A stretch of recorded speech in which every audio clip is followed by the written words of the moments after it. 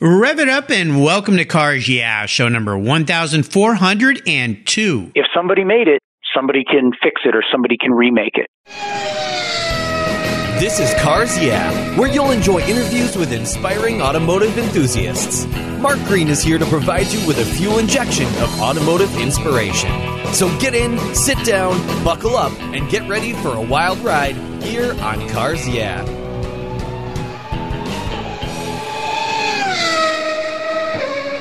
What's the worst thing for your car's interior? No, it's not that milkshake the kid spilled in the back seat. It's the sun. Harmful UV rays cook your automobile's interior hour after hour when it's parked outside, even on a cloudy day. What's the solution? Covercraft sunscreens. They protect your dash, seats, and interior finishes from those damaging UV rays while keeping the interior temperature tolerable, even on the hottest summer days. No more painfully sizzling seats and steering wheels for you. They unfold quickly and easily install, stay where you put them, and are custom patterned for an exact fit. The foam core acts as a cooling insulator, and you can get yours in different colors and finishes. And they even fold up easily and store under your seat or on the floor. I've used Covercraft sunscreens for years, and they are a fast and easy solution that protect my beloved cars when they're not in the garage. Learn more and order yours at Covercraft.com. Want to protect your entire vehicle? Get a car cover from Covercraft. They have those too. That's Covercraft.com and tell them Mark sent you. Mark Green here. I'm a car care fanatic. You know that. And I've discovered Migliore luxury car care products. Migliore Strata Coating is a ceramic treatment that you can easily apply by yourself. It provides your special vehicle with a high gloss finish and lasts for over a year. Migliore Strata Coating features an extreme hydrophobic finish so water sheets right away, reducing water spotting, and it makes your car washing a breeze. With over 100 positive reviews on Amazon, this is a time-tested product that's made here in the USA. With fall and winter on the way, protect your vehicle's finish with Migliore. You'll find all their premium car care products at MiglioreWax.com.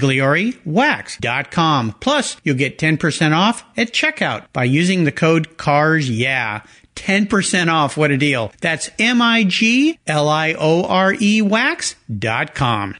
Hello, automotive enthusiasts. I'm revved up and so excited to introduce today's very special guest calling in from Waxhaw, North Carolina, Terry Shea. Hey, Terry, are you buckled up and ready for a fun ride? Absolutely. Looking forward to it, Mark. All right. We'll have some fun. Terry Shea is Hemmings Motor News auction editor and heads up a team of freelancers who are responsible for building the listings of the vehicles that are being offered at Hemmings auctions. His career has included working in the media business at the Sporting News, as a freelancer, then as a contributor to dozens of automotive magazines and websites, providing words and photography. Terry joined Hemmings in 2011 as an editor and contributed to their three magazines, Hemmings Motor News, which we all know as the Bible, Hemmings Classic Car, and Hemmings Muscle Machine, along with providing digital content for Hemmings.com. Along with meeting lots of fellow enthusiasts, collectors, and like-minded collectors, he also gets to drive a great number of vintage, antique, muscle, and exotic automobiles. I'm jealous. Terry, I've told our listeners just a little bit about you. Would you take a brief moment and share a little more about your career and a very obvious passion that you have for automobiles? Well, for me, it got started like most folks as a kid. My father, who was a child of the Depression, grew up with his family, had a 36 Chrysler Airflow.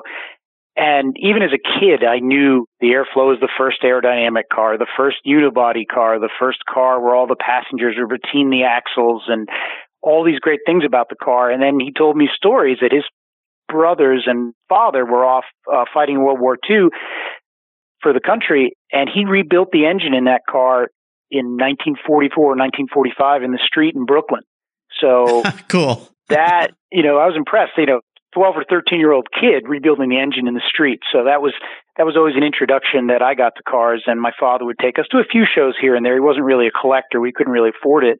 His brother had a 69 Charger. So you can see the Mopar theme here. And his brother traded in a 56 Jaguar sedan on that 69 Charger, and it was either the 69 Charger or an Aston Martin.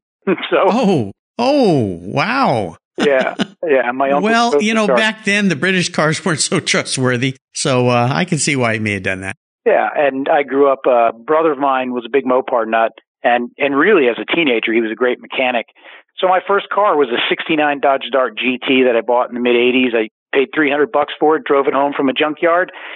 And my brother looked at it, and the first thing he did was he stomped on the pedal and left a divot in my mom's driveway from when he did a burnout that lasted about 30 seconds and left a cloud of smoke over the neighborhood. I was freaking out, of course, thinking that he was going to break something, but those old Mopars were pretty rugged. So where it all started. Well, that's cool. The Airflow, what a special car. I mean, that was a car way ahead of its time. I think part of the challenge that had was it was a little bit too far ahead of its time.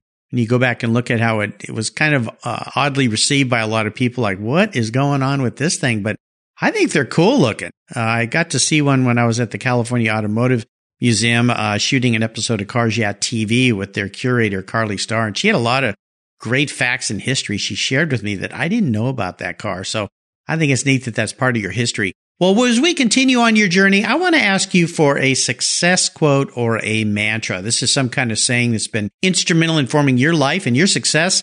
It's a nice way to get the inspirational tires smoking like your brother did here on Cars Yeah. So, Terry, take the wheel.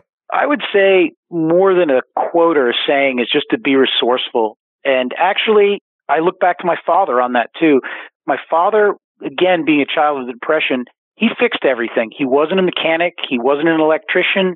He was a civil servant when I knew him. In my life, he grew up working for the Department of Defense in contracts. So, approving, $900 toilet seats and $600 screwdrivers or whatever the accusation was 30 or 40 years ago.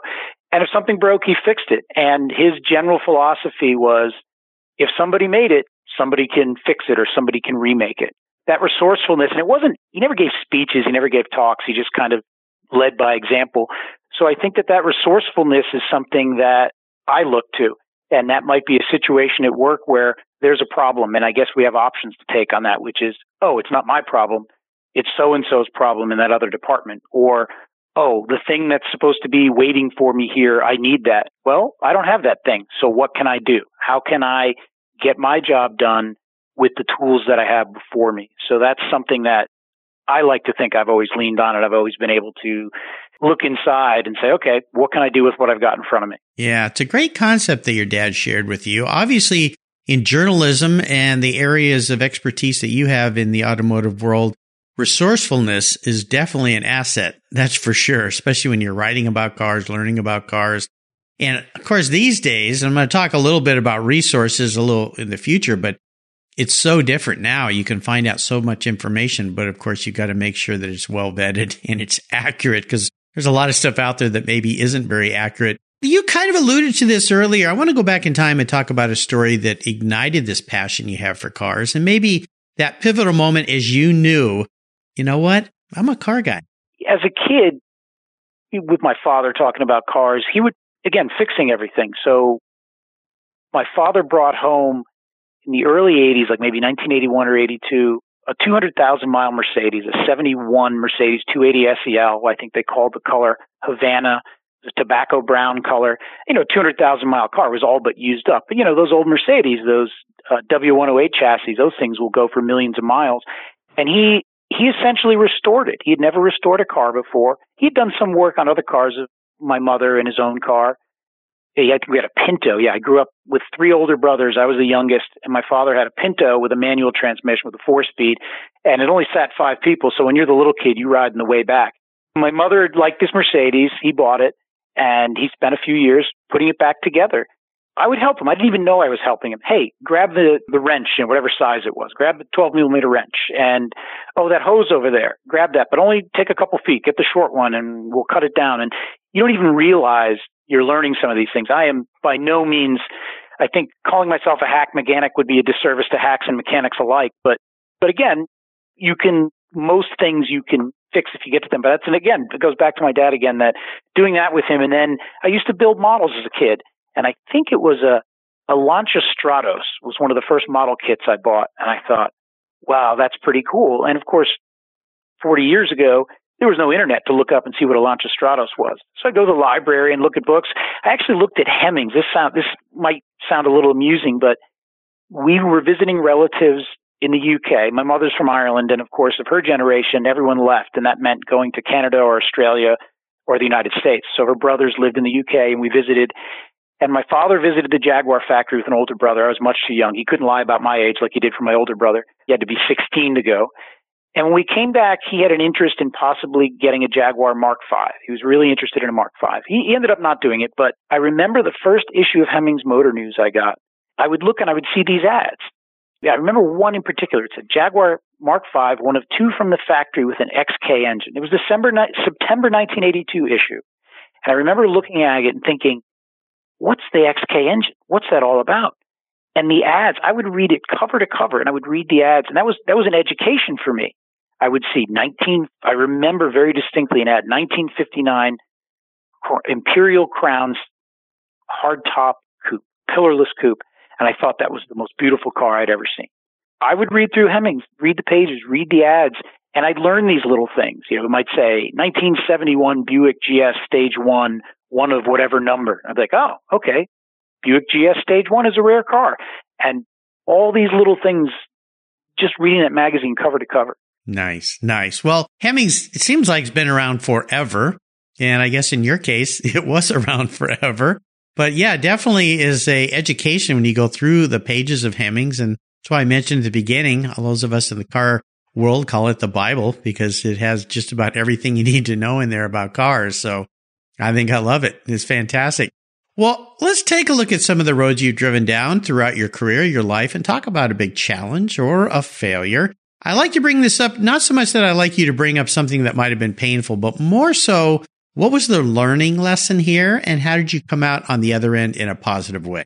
Well, I would say something that was a challenge is that I did an internship at Car and Driver in college 30 years ago. And when I finished college, I started working for the sports magazine, first on the editorial side, and then it ended up on the business IT side. So I had started my career with an intent to be a journalist of sorts. Sports, once I started working in it, was slightly less appealing to me.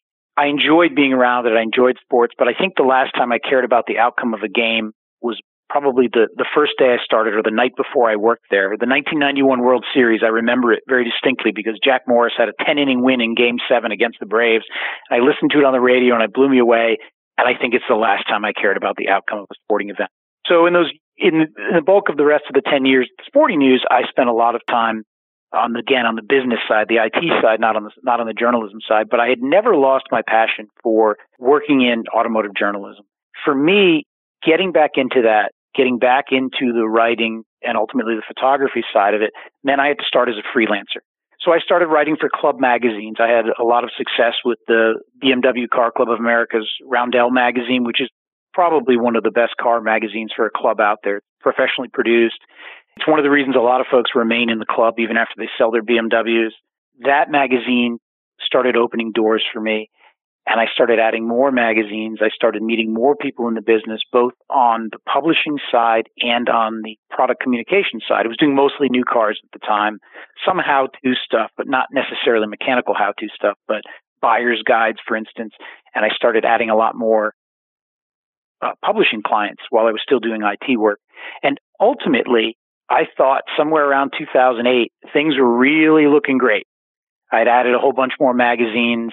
I was really growing my business. Then, of course, in 2008, when the economy imploded, the publishing industry was already taking it on the chin for years before that. Between Google and then later Facebook and all of these online entities where people were getting their content for free and nobody wanted to pay for it anymore, and the ad dollars were running away in droves. Consolidation in the business had a lot to do with that. You had a handful of publishers buying up a lot of magazines, and once they start cannibalizing similar titles, the lesser titles will get neglected, and then ultimately they would stop publishing them. So I had worked toward this goal of really growing a great number of clients, and then most of it evaporated overnight. Even Hemmings was one of those. I had done some work for Hemmings, and Hemmings, to their credit, when they stopped hiring freelancers or shrunk that part of it, they made sure that they took care of their own employees, as opposed to a lot of publications that were jettisoning employees. In any journalism field, really, the last 15 years has been really tough. But I stuck it out and kept with it, and eventually made a connection with some of the editors at Hemmings, and it worked out. and we moved the family to Vermont there 8 years ago, which is a wonderful, wonderful place to live. There you go. This is interesting commentary here because I hear this more and more, although car people are still buying magazines. I mean, you mentioned Roundel, a friend of mine who's the editor there, Satch Carlson. Oh, yeah. He's been a guest on the show here. Yeah, very interesting guy, very different guy. And you're right. That's one of those club magazines because I'm a member of a lot of car clubs, and it's one of the better ones, I believe. I also love the Porsche Panorama. I think it's a great publication. Another especially since they broadened it and brought it back to a real size, as I say. And it's been redesigned, and they do a really nice job with that. But a lot of the other ones, I struggle with sometimes. I used to have 40 car magazine subscriptions, and I don't have all those anymore. Because so much of it, I would get them and just go, oh, I already know this. I've already seen this. Oh, well, not much to read here. And you start to look at that and go, okay, that's a lot of money that adds up to. Am I really reading these? And that's what it came down to. It wasn't even the money. It was just, am I really reading these anymore? Well, not really, because I'm getting all this information, like you say, for free online and transferring people to online magazines from written magazines, printed magazines, I should say. Seems to be a difficult thing for publications to do. So, but it sounds like you went down the right path. You stuck by your guns and you got involved with a publication that's been around forever and continues to be around. And again, it's one of those things that car guys love Hemmings. Well, it's been 65 years now. And Hemmings, if we've got a moment here, has an interesting history. It started as a small newsletter out in Illinois. I believe the original publisher was Edward Hemmings. And there was essentially two sections, Model A and Model T. And then later you had Model A, Model T, and non-Ford. And Terry Eric, who was from Vermont, bought it in the 1960s and moved it to Vermont after a few years. And the growth was really exponential because it was the only national marketplace. And Hemmings was about 98% classifieds, a handful of letters, stolen car alerts, event notifications. But about 15, 16 years ago, after American City Business Journals, which is Hemmings' parent company today, bought the company from Terry Eric's heirs, he passed away, and his family sold the business to ACBJ with one giant caveat, and that was to keep the magazine, the majority of employees based in Vermont. And it really is in Bennington. I mean, it's the big town in Bennington County, and it's maybe 12,000 people. There's not – everything in Vermont is small. I mean, there's no – the biggest city in the whole state is 30,000 people. So it's an important part of the community there, and it's an important part of the car hobby, as you mentioned. With Hemmings Motor News, they've added a whole editorial section in the front of the book now. So it's not just classified. It's all this original editorial being produced. And ACBJ also invested, and we started publishing Hemmings Classic Car and Muscle Machine. So it's really been a good thing for the company, and it's really grown into not just a giant classified book, but a well-respected automotive publication as well. So that's been great to be part of that. It's been really enjoyable. Fantastic. Well, let's talk about your first really special vehicle. You talked about that car that your brother stomped on the gas pedal with, but I'm interested in the first car that really meant something to you, something really special. Maybe it was that vehicle, and share a memory you have about that ride. The Dart GT to me was special because in the mid-'80s, cars really weren't that exciting. So, and the Dart GT is not really a muscle car. It was the luxury version of the Dart. It did have a V8. It had a two-barrel 273 V8, so the small Chrysler V8 with a two-barrel. But again, with my brother's connections, we put a bigger two-barrel on it. We put headers and glass packs on it, so of course it made a lot of noise. And I never had the car registered, but I would go out and drive it once in a while. I'd take a plate off one of his cars. I think he had a 70 Dart that was yellow. I don't think we would have fooled the police much on that one, but I'd drive it a little bit and tool around in it. Nothing too outrageous. I did sell that to another brother when I went to college. But it's funny because even though I started as a Mopar guy, as soon as I started driving European cars and sporty cars, rather than thinking of quarter mile times or that glass pack sound, I started looking at lighter cars and how they handled. So the first car in that vein was a 1986 GTI that I bought in college. I guess the statute of limitations is up, but I might have used a student loan to buy that one. We won't tell anybody. I think I bought some wheels with my student loan. And that was a fun car. So the GTI, I had a really good price on it. You get alloy wheels and disc brakes and sports seats, a close ratio 5-speed. It was only 100 horsepower, maybe 105. I don't remember exactly what it was. Fuel injected. And, 60 series, 14-inch tires, hey, those were the low profiles back in the day. And that car was a hoot. It was fun. I could put 3 friends in it. We could tool around. I drove cross country, got 37, 38 miles to the gallon at 70 miles an hour. I mean, that car was that really opened my eyes to the sort of high RPM, sticky tire, tight handling car, more of a European sports car. And I've been lucky. I've had a lot of fun cars over the years. Not always the smartest decision, but certainly the fun one. So I had several Volkswagens of that generation.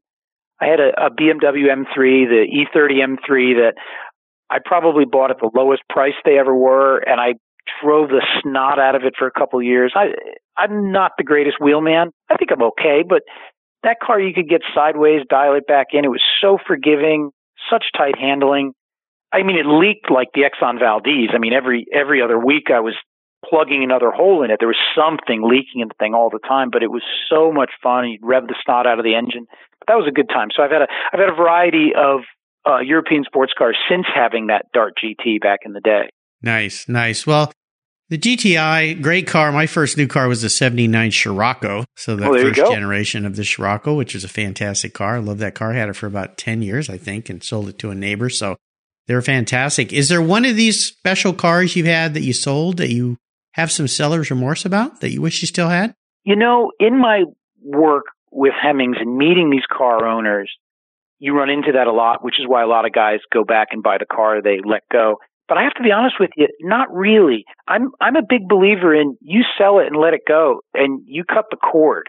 I kind of have a rule about cars. So I had a GTI and I had 2 GLIs of the same generation. My feeling is once you leave that car, you can't go back to it. If I go back to it, I might. It's a good way to think of it. You don't end up like the other 1,400 plus guests I've had that have a tear in their eye, including me. Cars that I wish I hadn't let go, but I think you're right. Now, you said you had GLIs as well, the Jettas? Yeah, I had an 85 GLI, which was probably the nicest one of the bunch. It was a great little car. The same kind of thing. I did autocross with it. It would put one wheel in the air. It would look like it's going to flip. And then I had a 2-liter 16-valve GTI in 91 with the hot engine and bigger wheels and the nice Recaro interior. And that's where I got my you can't go back rule, because I had other cars in between. I had the M3 and I had a Porsche 968 in between. And I was like, I'm going to dial back. I got to save a few bucks here. And I should have known the guy I bought it from had the wheels replaced under insurance. I think he had just curbed the wheels, and that just kind of showed how he treated it. But it had these Borbette Type C wheels, and I always wanted that generation Jetta GLI with the Borbette Type C wheels. And it turns out he was kind of rough on the car. And that was where I made my mistake. I went back and it wasn't the same. It was a problem. It was a fun car when it worked, but it had way too many issues for me.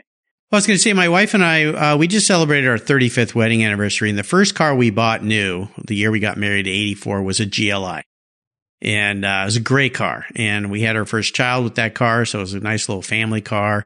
Baby, that thing, took really good care of it. We took a lot of road trips in that car, driving from San Diego to Utah to go skiing in Northern California and Arizona and so forth. So they are fun cars. They were great. Not super fast, but you felt like you're in a little kind of a tight sports car, that European feel that you were talking about. So I love those cars. Yeah. So we share some car history here together.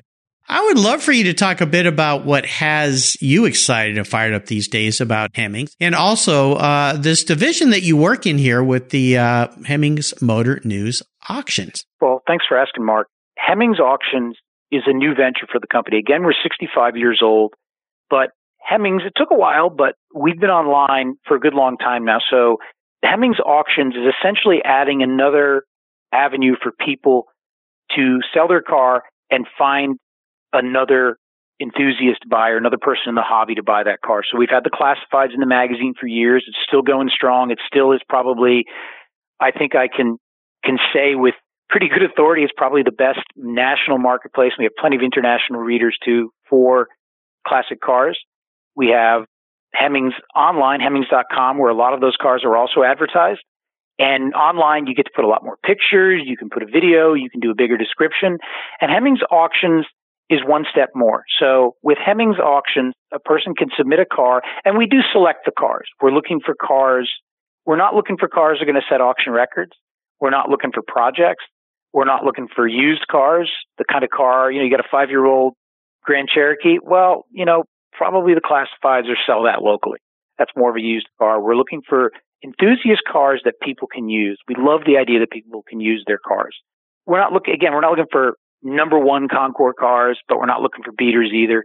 So it's a venue for people to sell their cars. We can promote it in a certain way more than we can our regular ads.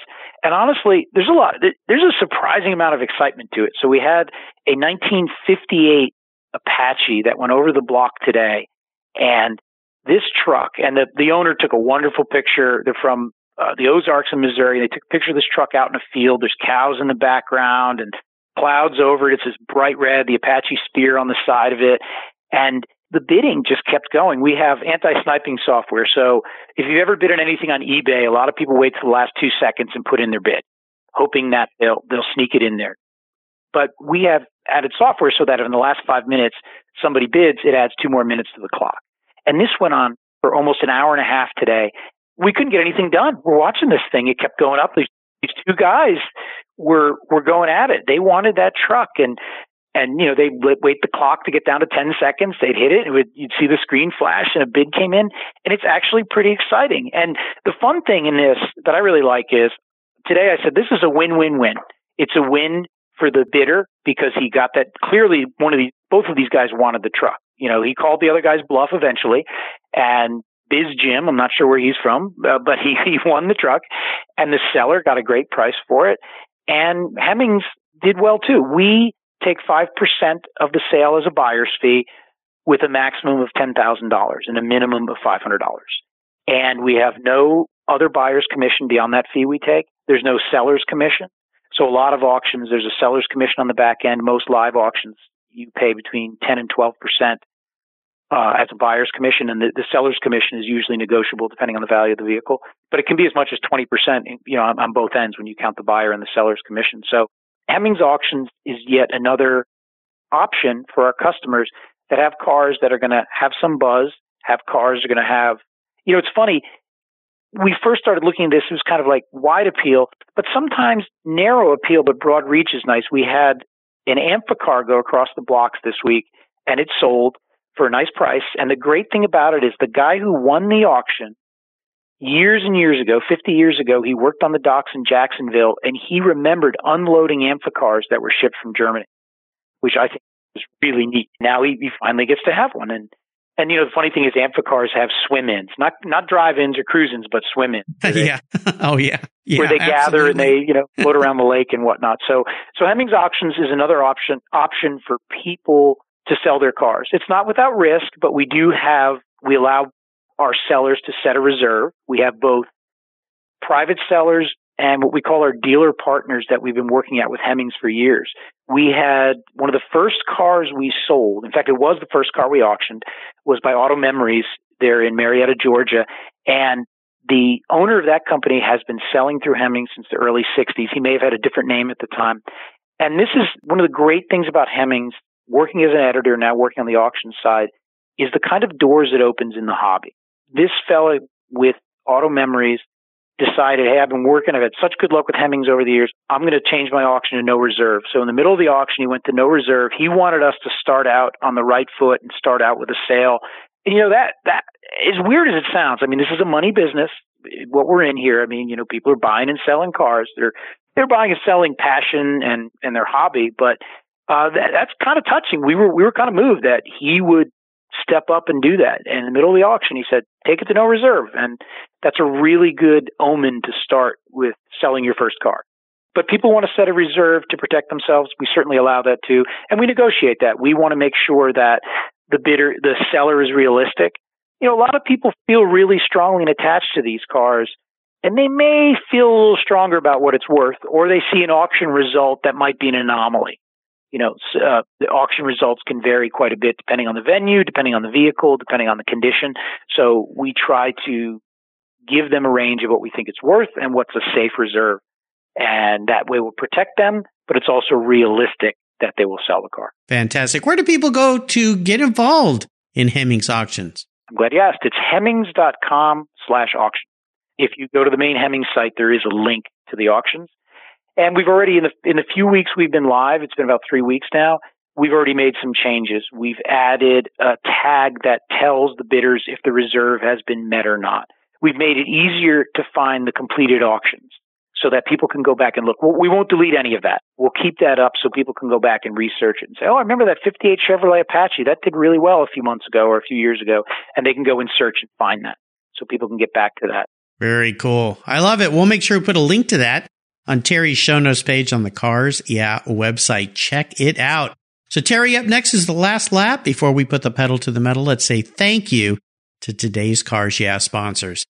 When you want proven performance, there's one brand that's been around since 1938. That's Edelbrock, building the finest American-made performance products for the street and track. Edelbrock's products are designed and dyno-proven to deliver maximum results. Edelbrock has thousands of made-in-the-USA performance products for all makes and models. From their new AVS2 carburetor and innovative ProFlow 4 EFI for your muscle car or truck, to superchargers for your daily driver and more, visit Edelbrock.com to check out the latest products for your ride. And when you're ready to check out, enter Cars Yeah in the coupon code and get 10% off your order. That's Edelbrock, automotive performance since 1938.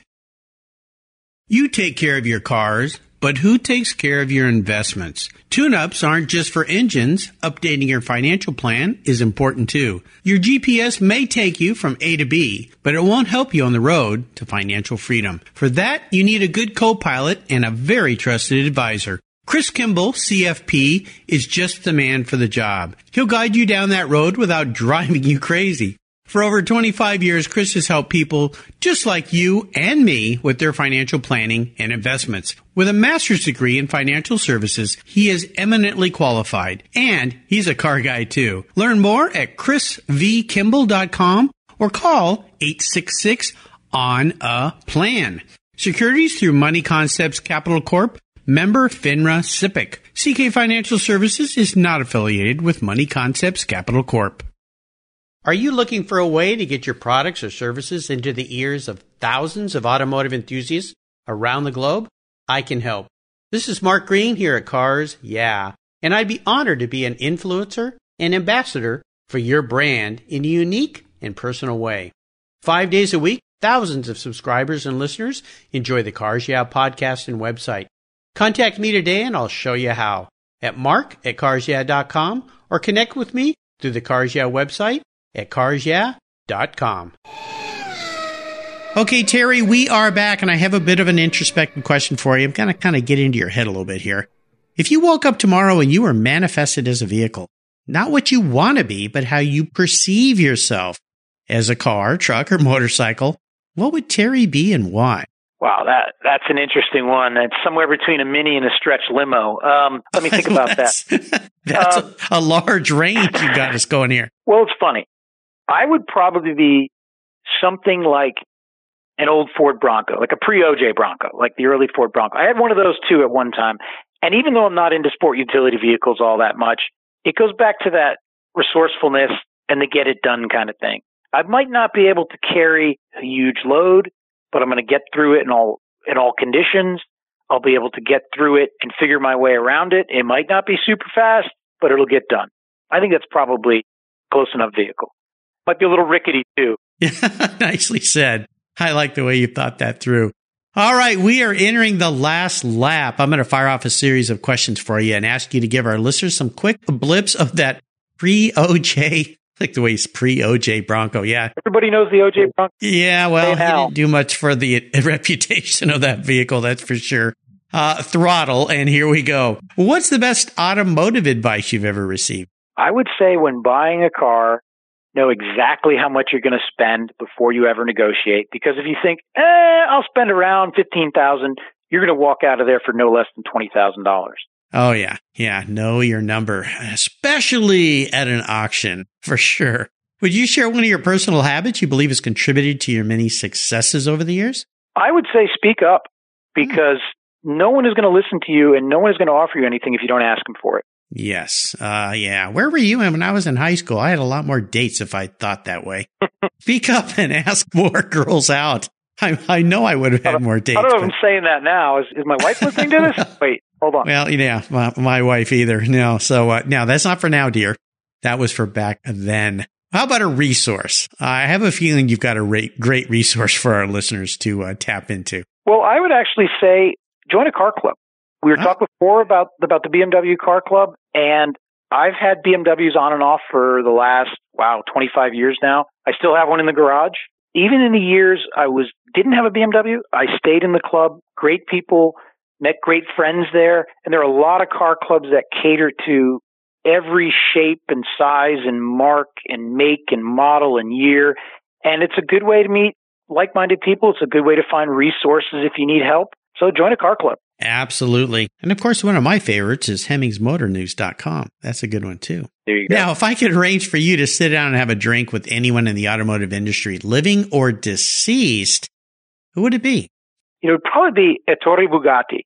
And I don't know if we'd really say anything, but maybe we would just sit around drinking a cocktail and admiring the things he created. That might be it. Yeah. Oh, man. Yeah, that would be interesting. Have you been to the Schumpp Museum in France? I have, and it is fantastic. Even as a kid, I read about the Schlumps, and I thought it was the most amazing story in the world that these two textile magnates would decide to corner the world market on Bugatti. I know. But that was incredible, amazing. Huh? Yeah, it's an incredible place. I was fortunate enough to visit years ago, and I'd love to go back. Absolutely. I just did an interview with David Granger. He was my 1400th guest, and 2 days after the interview, he was off to France and Europe, and he actually is going to do a special visit with them and get to do some behind the scenes with them. So I was a little bit jealous. I'd like to have joined him with that. How about a book, Terry? Is there a book that you've read that you think our listeners should read? One of my favorite automotive books. It's about 30 years old, maybe 31 years old. It's called Racing the Silver Arrows by Chris Nixon. And it is about the Auto Union versus Mercedes Grand Prix battles of the 1930s. And he conducted this, he wrote the book based on interviews with survivors, family members, and widows, because a lot of these people didn't make it out of the decade, the racers back then. And each chapter for each year during the time when Hitler was financing Grand Prix racing in Germany, first Auto Union and later Mercedes-Benz, he interviews or has a story about one of the players, whether it's the driver, team principals, and their story along with what happened that year. And it is a fantastic glimpse into racers' lives during that period, the racing itself, the battle between mainly the German rivals, but also the occasional French or Italian competition, and the British really had nothing in that era. But it's a fantastic book, Racing the Silver Arrows by Chris Nixon. It's been republished a couple of times since, but it's a book worth finding. Fantastic. I'll make sure I put a link to where you could go find such a book on Terry's show notes page. All right, Terry, we're up to the checkered flag.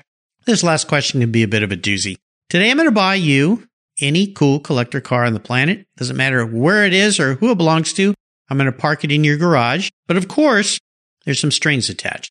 One is it's the only collector car you can have. You have to drive it. No garage queens around here. And you can't sell it to buy a bunch of other toys with. So what can I buy you? Well, I'm going to assume since money is no object, I've got a team to maintain. Oh, yeah. No problem. And I'm always a fan of when I ask people, I've asked this question to other folks as part of my job, what's your dream car? And I always tell people, dream big. Don't tell me a new Accord with the latest stereo system and leather interior. That's not a dream. That's just being comfortable. So for me, it would be a Bugatti. And I would say Bugatti Type 35 Grand Prix car. Ooh.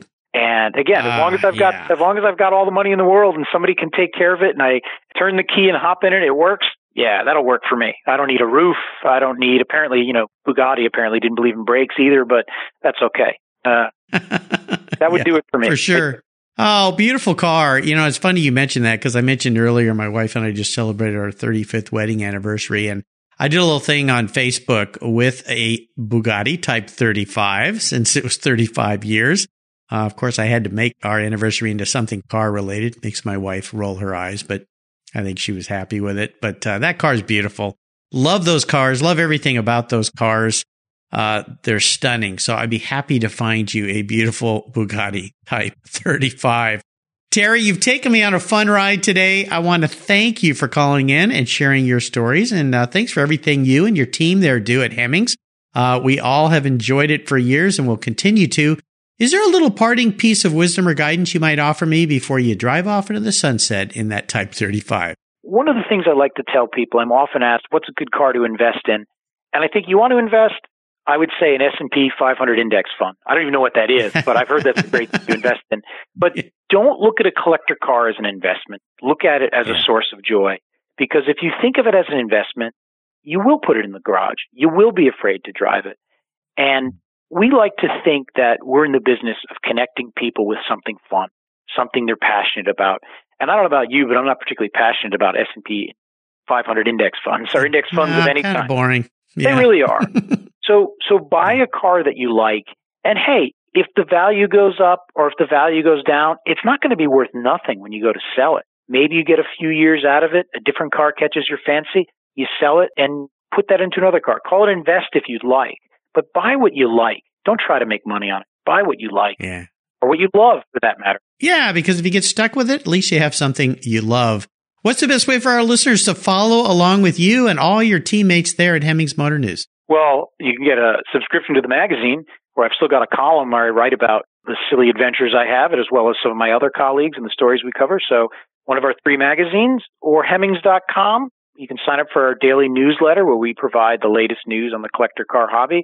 And if you got something to buy or to sell, or you're looking to buy in a car, Hemmings Auctions, I would definitely recommend that. Absolutely. I'll make sure I put links to all these on Terry's show notes page. Just go to carsyeah.com, type in Terry Shea, S-H-E-A, is the spelling of his last name, and that page will pop right up. I'd like to do a shout out to Kurt Ernst for introducing me to Terry. Thank you, Kurt, for putting us together. It's how I meet a lot of the people that I have on the show here.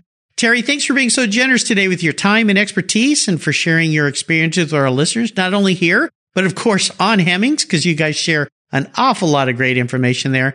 Until you and I talk again, I'll see you down the road. Thanks so much, Mark. It's been an honor being on your show. You're welcome. Hey, Mark Green here from Cars Yeah. Did you know you can now see me on the Cars Yeah TV show? It's a weekly visit to some of my past Cars Yeah podcast guests, and I take you along for the ride. You go behind the garage door and into their lives, their businesses, and you get to see what makes them successful. With tens of millions of viewers, Cars Yeah TV is making its mark. Cars Yeah TV is available on MAV TV and Lucas Oil Racing TV. You'll find MAV TV on Direct TV, Fubo TV, Fios by Verizon, or you can stream it through Lucas Oil Racing Television online. And they said I only had a face for podcasting. Thank you so much for joining us on today's ride here at Cars Yeah. Drive on over to carsyeah.com to find show notes and inspiring automotive fun. Download your free copy of Filler Up, a fun book filled with gorgeous photographs of fuel filler fun, including quotes from more inspiring automotive enthusiasts. Download your copy today, and we'll see you next time on Cars Yeah.